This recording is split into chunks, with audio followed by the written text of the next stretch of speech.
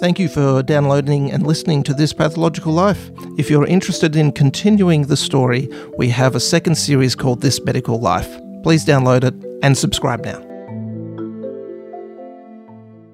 Dr. Travis Brown, why do we need a podcast called This Pathological Life? Every disease has its own story to tell, so we're going to tell them.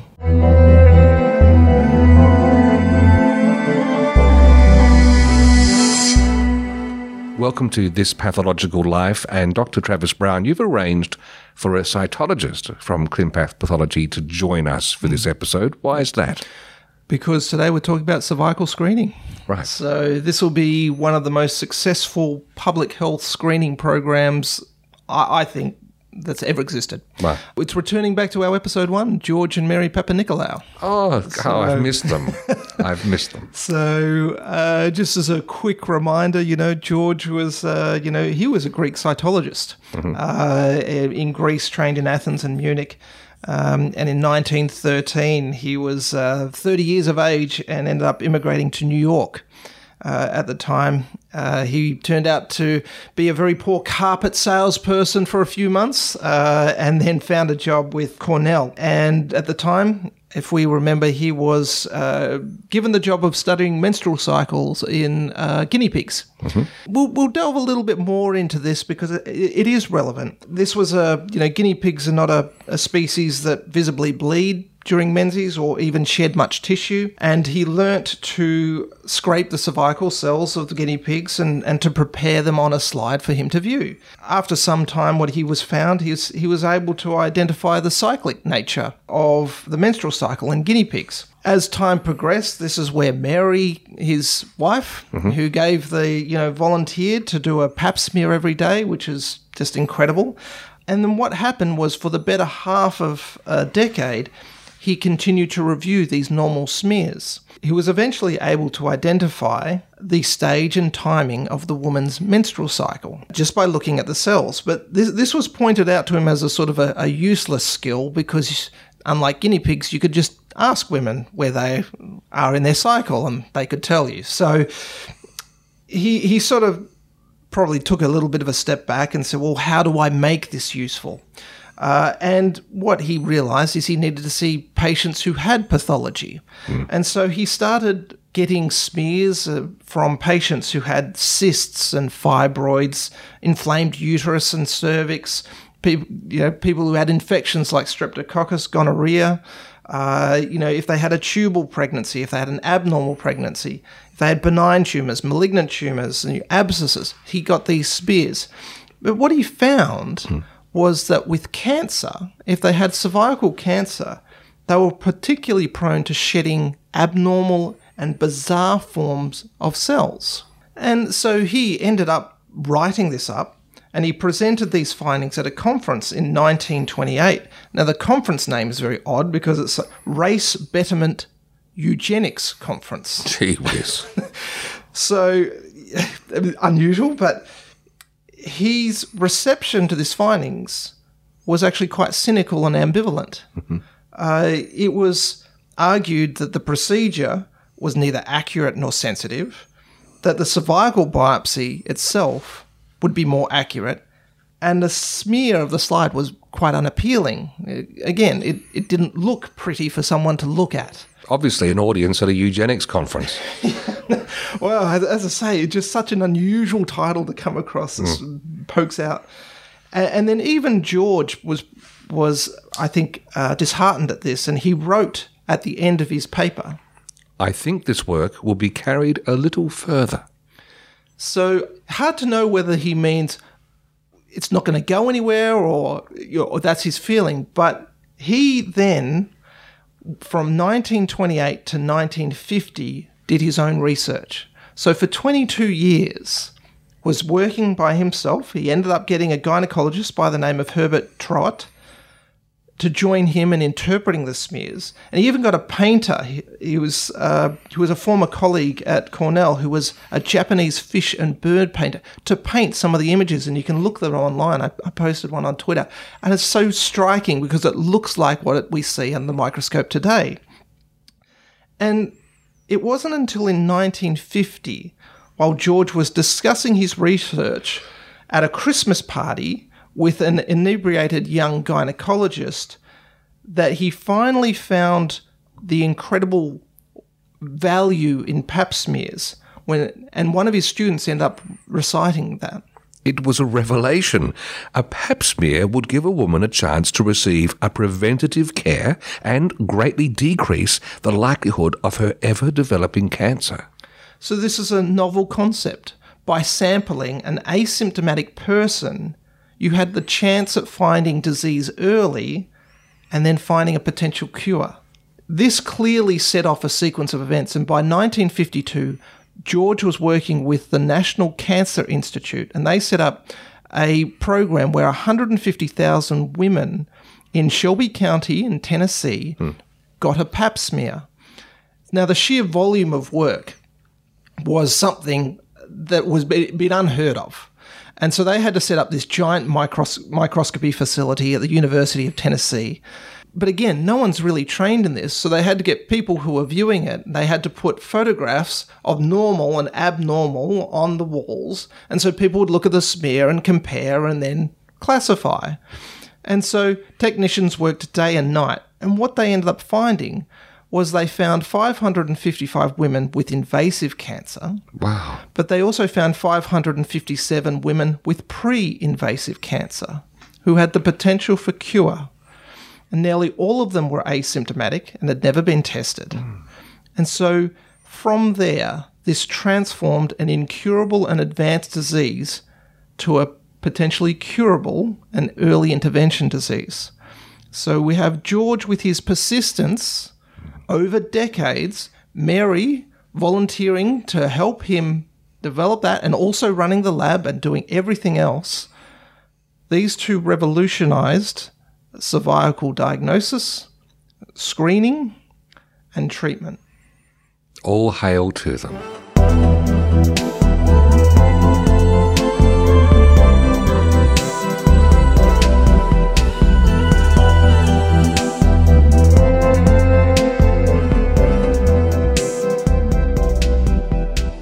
So we've just recapped the story and the amazing contribution made by George and Mary, but let's now look more specifically at the screening test itself, Travis.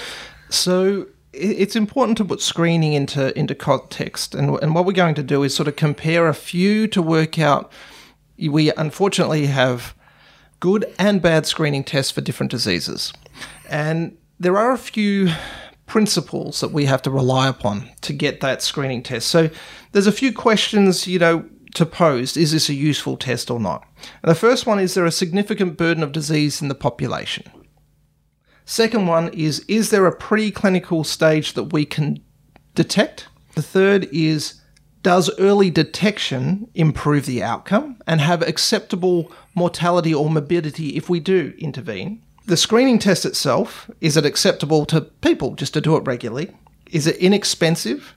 And is it accurate? And finally, is there effective treatment for detectable disease? So these questions will have varying answers to what you're wanting to screen for in the population. And so people talk about sensitivity, specificity, positive predictive value, negative predictive value. We won't go into that, but they're important things to note about when you go into it a little bit more. And so let's look at the first one, colorectal. So this is a really common cancer. And if we look at the natural history, and this will become apparent as we go through, the natural history. So what does this path of disease normally go through from its start to end? And so the natural history, we have 70% of colorectal cancers start from what we call an adenoma to carcinoma pathway. So you get a little polyp that we talk about, and then eventually it'll grow into such a large size, turns malignant, becomes a carcinoma. Mm-hmm. So 70% we know go down that pathway. 30%, which we won't talk about today, we talk about de novo. That doesn't go along that pathway, it just develops. And so we know if we have that adenoma-carcinoma pathway, it has an annual transition risk of about 2% per year. So if you've got an adenoma, 2% chance that it's going to become carcinoma. But it's not as simple as that, as I'll say. The risk factors for that as the size of the polyp or the size of the adenoma and the histological type, so what we see when we look down the microscope. So if you've got a tiny adenoma, really small, less than 5 millimeter, it takes about 26 years for it to go from adenoma to a carcinoma, to a malignant. If you have a small adenoma, it's around, now talking about 6 to 10 millimeter, it takes about 8 years for it to go to carcinoma. But if you have large, if it's greater than 10 millimeter, it will take about 5 years. Now, if it's villous, what we call a villous adenoma, so just what we're seeing down the microscope, it's a little quicker. So if you've got a big villous adenoma over, large one over 10 millimeter, it takes 4 years. So that's why when we look at it, we know, is this not benign, but is this more indolent than its neighbour, And so these long window periods mean, well, if we can detect them early, we can pick them up, take them out, and you've reduced your risk. Mm-hmm. And so now this is where we talk about, I'm not sure if you happen to be in this age bracket, but Yes.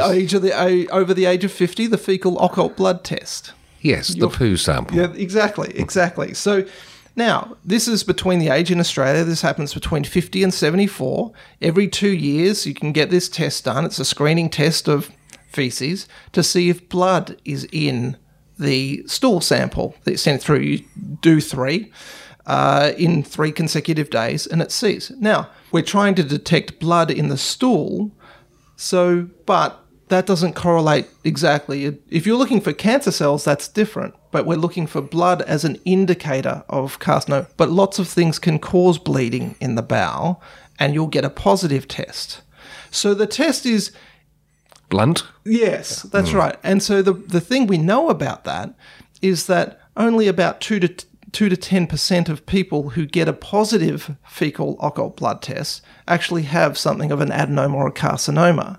9 out of 10 people who have a positive fecal occult blood will have a colonoscopy and be clear they won't have an adenoma or a carcinoma. So when you look at that, you have to balance it up. Is that a good screening test? Well, if it picks up most people, okay, good. But we also know there's people who don't or who have a negative test that still have that.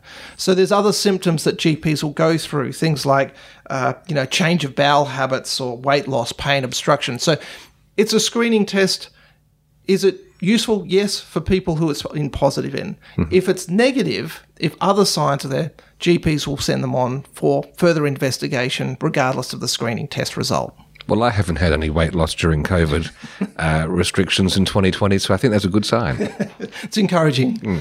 And so, again, we look at that. So the only problem with the fecal occult blood is it's not really accurate. Mm. And so a positive test doesn't always mean it's actually more people are negative with a positive test than positive. So, but in a wide-scale population, it can help pick up people who are positive and have disease. Bleeding is useful, but it's not the most accurate way of testing for it. We do a colonoscopy, and that's a diagnostic test for it. But you still wouldn't write off that screening test as a shit test. Probably not, no. Charlie, leave that in for Charlie. So that takes us, okay, so that's a reasonable test with colorectal cancer.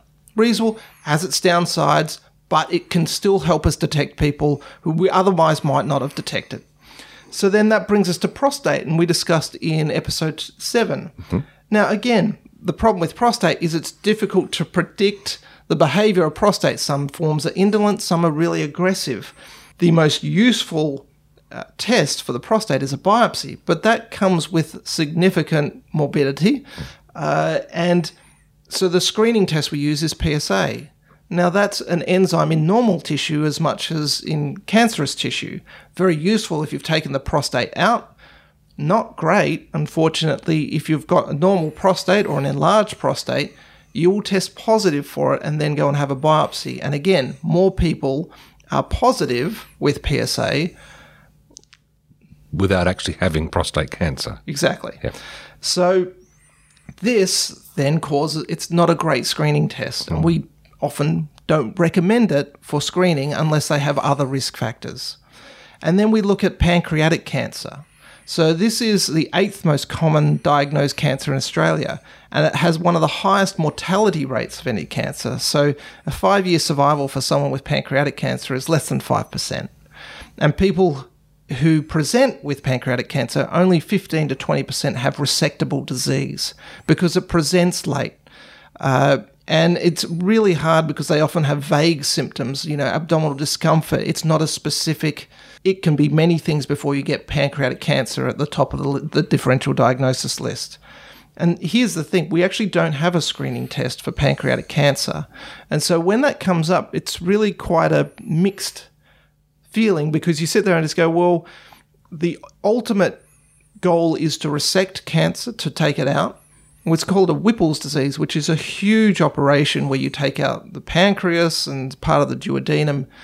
So the treatment for it is also severe. Very. And so you sit there and so would you even want to detect it because you sit there and just go, we don't have a really good treatment for it that isn't a huge operation. Which brings us to cervical cancer. So this is the 4th most common global cancer, but it's only 11th most common in Australia. And so when we start comparing, you can realize this is mainly in developing world that this disease is really prevalent. Mm-hmm. And so when we look at it, 2018, there was 570,000 people with cervical cancer. There was around 800 or 900 in Australia per year at that time. And so 90% of the deaths are in low to middle income countries. And we have the causative agent is human papillomavirus. So we know there's over 100 different types of HPV. 14 of these types are associated with cancer, but 70% of cervical cancer is associated with type 16 and type 18.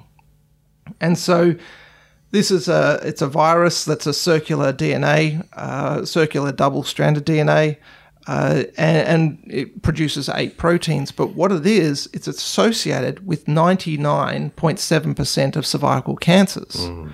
So if we look at the epidemiology of this, there's evidence that 40% of young women get HPV infections, peak in their teens and early 20s.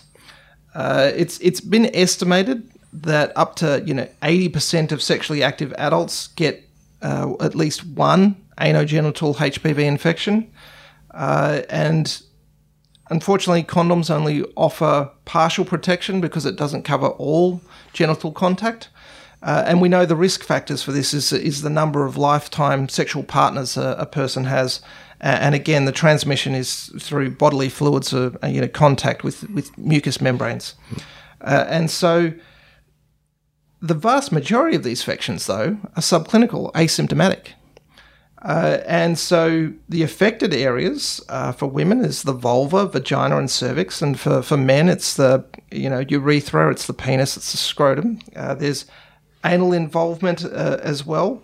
And what we know when we look at the virus itself, HPV 6 and 11 are the main cause for genital warts, whereas we said HPV 16 and 18, 70% of cervical carcinoma related, 85% of cervical adenocarcinoma, and it causes 90% of anal cancers.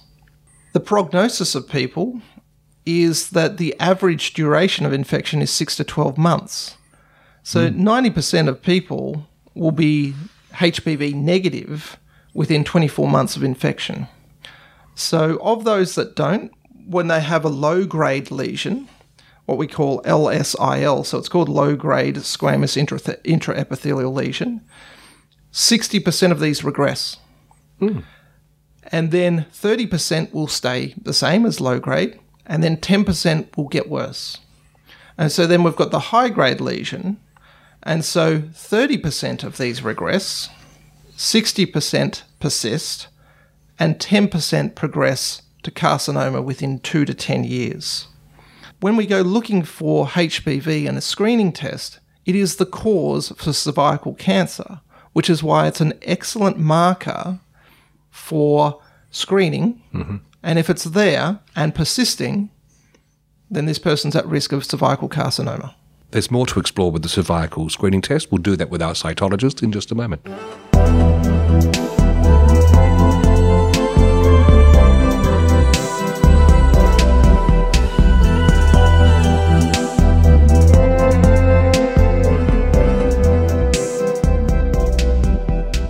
As we mentioned previously, our cytologist is joining us now, Dr. Kos Fusco, Doctor of Health Science, Master of Medical Science, Pathology, and Fellow of the International Academy of Cytology. Welcome to This Pathological Life. Thank you very much. Thanks for having me. Now, the previous guidelines for cervical screening was 2-yearly screening from the age 16 onwards or sexually active. Now it's 5-yearly from the age 25. Why the change? Well, it's been a big change from our conventional 2-year recall to a 5-year recall. Let's start by, it's been really well established that human papillomavirus is the causative agent of cervical cancer. And most HPV infections are transient. In other words, they only last about 6 to 24 months. It's very common in women, especially under the age of 25. And it's... maybe it's a likelihood of them a bit more sexually active, and in that age period also might have multiple partners. So the detection of HPV in women under the age of 25 can lead to over-treatment of transient infections. And so women in this age group, especially in a 2-year recall, fall into that bracket. Persistent HPV infections are, especially the high-risk types, that's what we really want to find. And so they lead to cervical cancer. So the HPV cervical screening test has a negative predictive value of about 99%, which is fantastic. In other words, if it's negative, it's 99% chance of it being negative, which is really high for a test. And a sensitivity of over 90%, which is, again, for a testing regime, is really good. So this enables us to extend the recall to a 5-year period at age 25 quite comfortably. And CST's cervical screening test and HPV DNA testing is like really, really accurate. And it takes over from the old conventional pap smear, the old glass slide that some of our listeners might be very familiar with. They looked at the cellular changes on a slide, whereas the HPV looks at the DNA changes on a molecular level.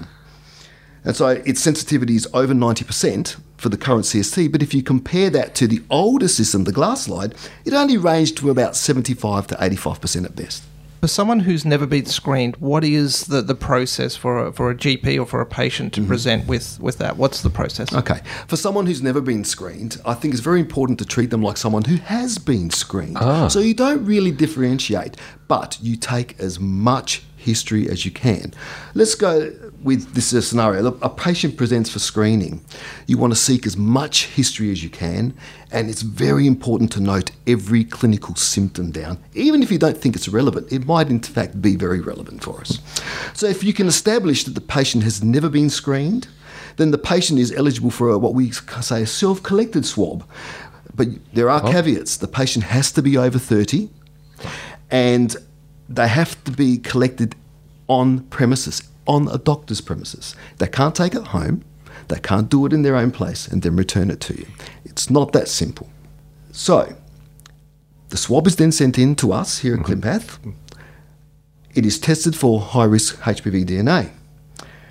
There is one limiting factor. It's no liquid-based cytology is collected, so we can't do a co-test for cytology at that time.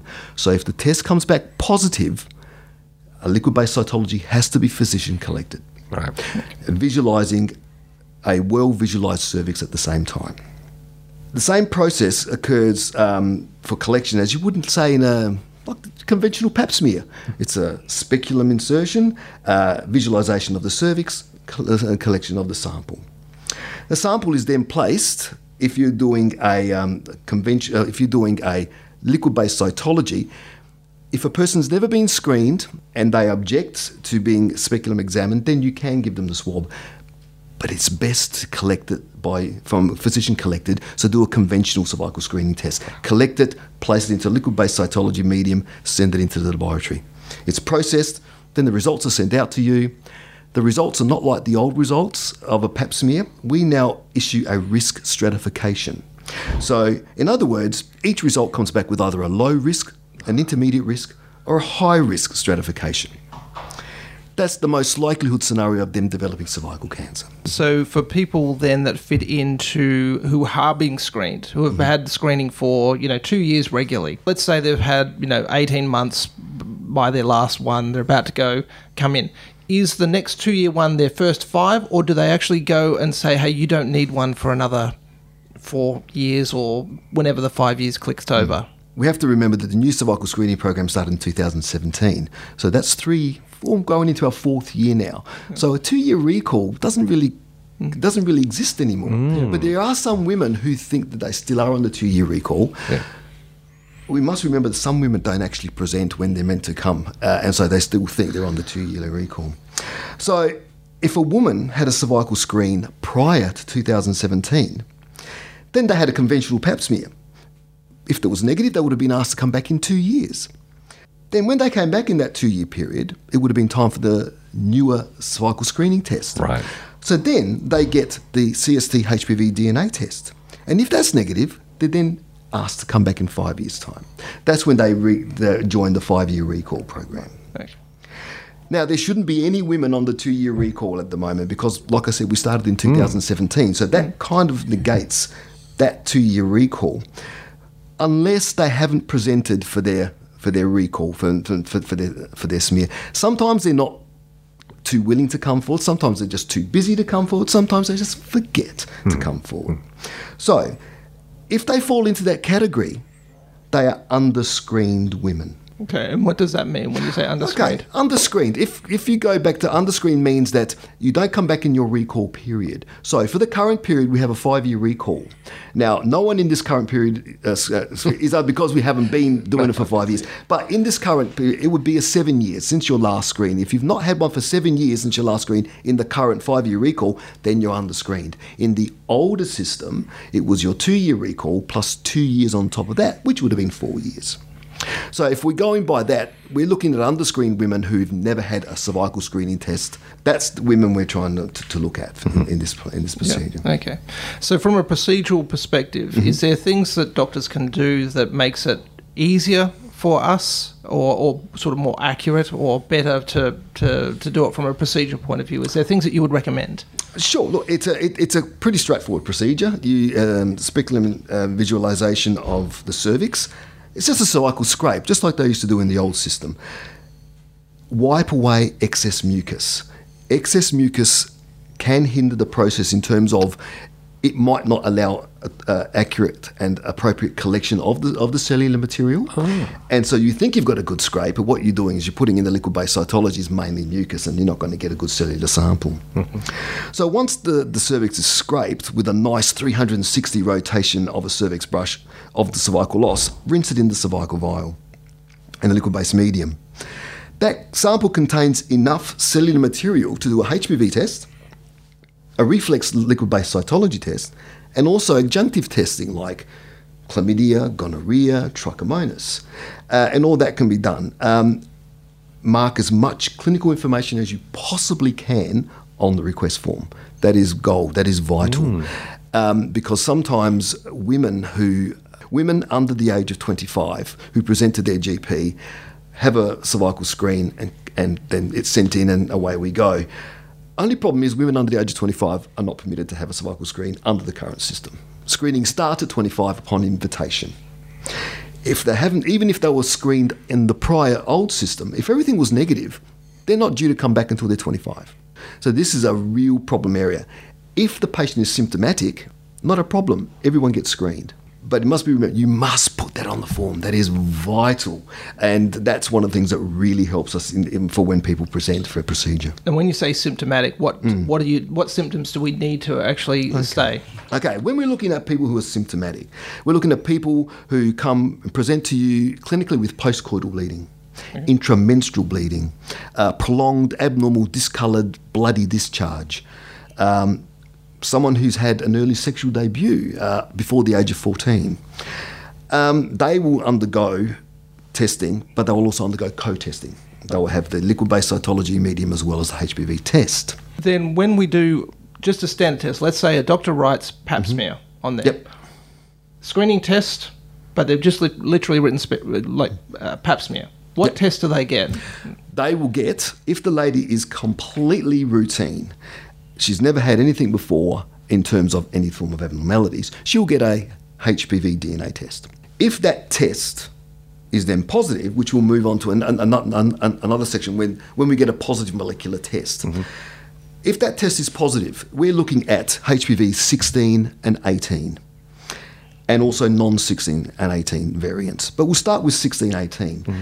When that's positive and it comes back positive, the liquid-based cytology is reflexed. Okay, so that will be done automatically. But that is only informative because it doesn't matter if either 16 or 18 positivity, direct to colposcopy.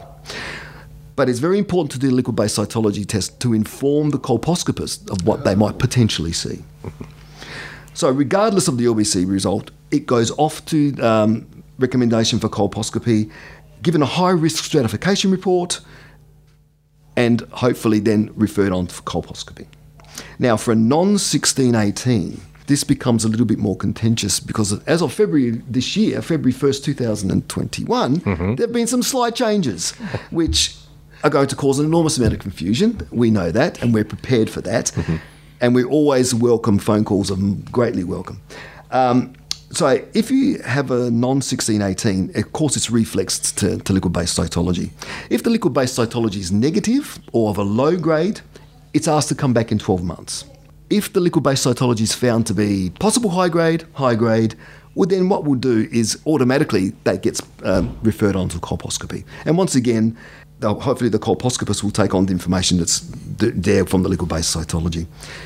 Of course, it can come back unsatisfactory. And if it comes back unsatisfactory, repeat in 6 or 12 weeks and we'll go again. But this is where it becomes interesting. The unsatisfactory part is the liquid-based cytology, not the HPV test. The HPV test stands. So if you're repeating one of these, you only ask for the liquid-based cytology because that's all you'll get.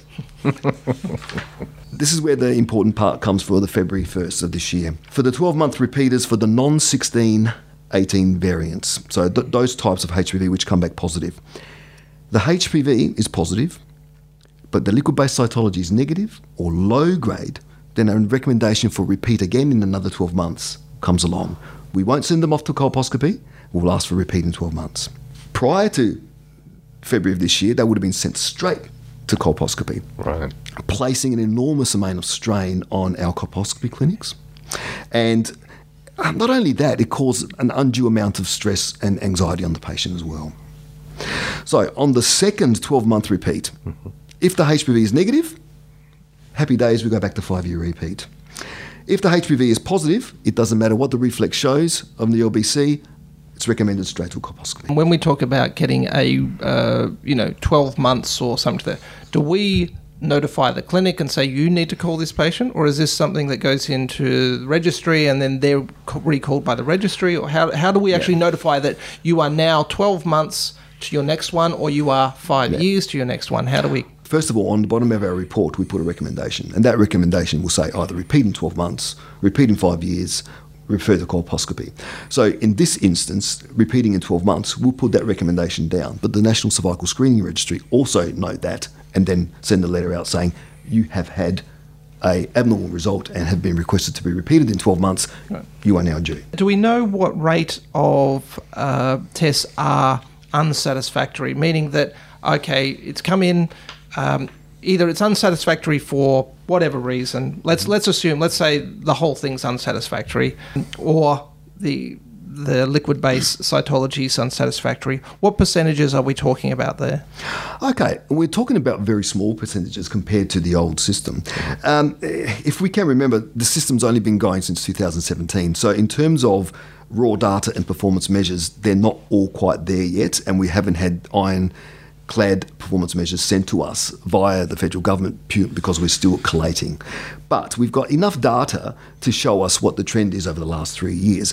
And the unsatisfactory rate's been one of the most steadiest of those trends. It sits around about 0.2%.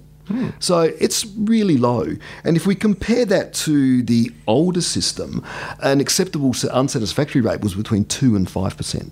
So we've really increased dramatically on that, I think, and I think that's really great. That's a quantum increase, or in improvement. Well, you have to take some factors in on that as well. The factors being that the old system relied on human visualization of a glass slide, which was often blood-stained, obscured by increased amount of polymorphs, very thick in some instances, sparse in others. So you had a variation, where now you have a standard molecular-based test, which is very accurate. It tells you if it's unsatisfactory. Now, it's very rare that one of these is unsatisfactory, but there are reasons. Excess mucus. We've had problems with lubricant, which contain a carbamide polymer in there, which makes it very difficult to then run the PCR. And things like that come into play, but they're very few and far between, and you're only looking for the DNA. Just finally then, there might be some anxiety with the change. Mainly even GPs will be asked about the patient. I'm 24, something to that effect. I've gone from seeing people screened every 2 years to now screened every 5 years. Yep. And so how we know we're not missing cancers in that, and, how do we provide that, I guess, reassurance, or what's the information we know there? Well, if we go to look at why we changed to the age of 25, cancer under the age of 40 in women is extremely rare. And under the age of 20 is really rare. I'll give you some examples. Let's go with some statistics from overseas and US data.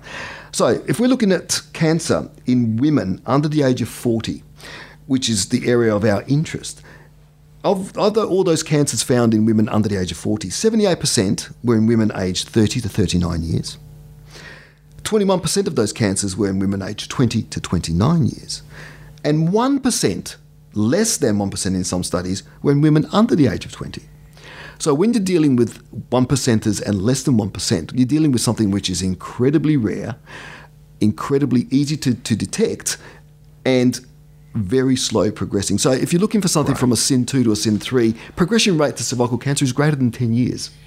So if we're testing every 5 years, and if you're looking at that, the Australian system starting at age 25 is really conservative in my point of view, because the original one wanted to start at age 30. So if you find that, I think we're doing the ladies a really good service, because the rate of finding an SCC is really low. That's a squamous cell carcinoma, by the way. It's really, really low. Thank you very much. That was completely informative.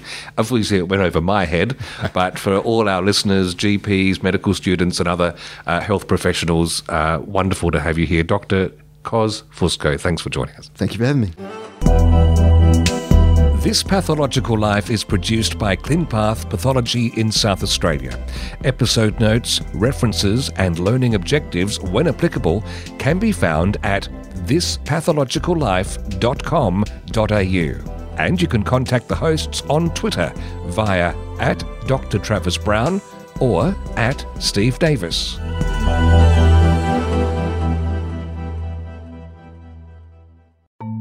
Thanks again for listening, and just a reminder, if you haven't done it yet, have a quick search in your podcast app for our second series, This Medical Life.